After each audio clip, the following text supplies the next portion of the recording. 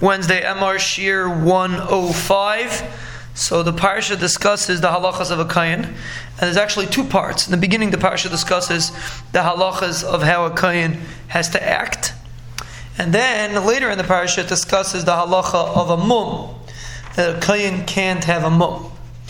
And if you look at the psukim, it's very interesting the way the Torah describes it. The Torah says, the reason why in the beginning of the parsha, the Torah says, why do they have to? V'lo yichalu shem elokehem, ki es ishe Hashem lechem elokehem heim makrivim b'hayu kodesh. Because they're being makriv the lechem of HaKadosh Baruch Hu, the bread of Hashem, the food of Hashem, so to speak.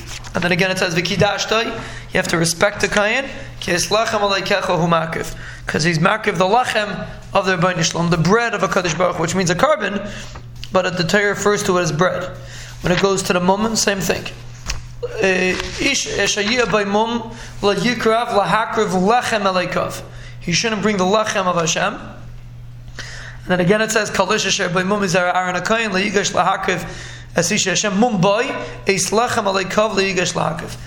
makriv the lechem of HaKadosh Baruch Hu. So it could be, there's a lesson, there's an understanding what the Torah is teaching us over here.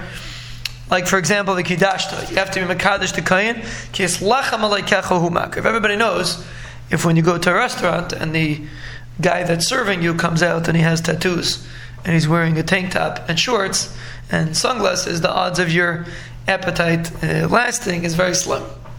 And even if the same guy, even though he also has tattoos, but he's wearing a white shirt and a bow tie and black pants, all of a sudden then you have no problem eating.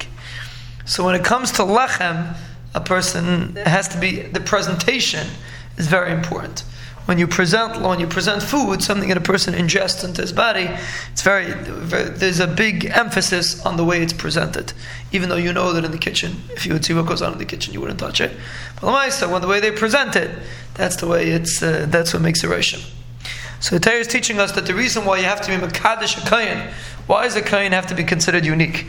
Why can't a kohen have a mum? Because a carbon, it's also a carbon, but there's an element of lechem aleikav, that it's a lechem for the Rebbeinu Shalom, whatever that means. But a carbon is considered like food for HaKadosh Baruch Hu and Amela, just like we don't want our food served in a way that's not appetizing, so to speak.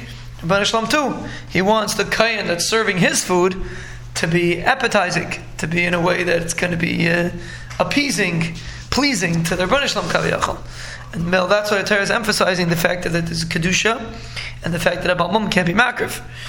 And it's really relevant nowadays too. Every time a person davens Shemona Esrei, it's also lachem aleikav. It's a kind of carbon. When a person davens Shemona Esrei, he makes sure that he doesn't daven in a way to spoil the Rebbeinu Shalom's appetite, so to speak. And that's really the purpose over here, that the kohen should be mechubed and the way it's presented should be mechubed, because every carbon is lachem aleikav, and therefore it has to be presented as such.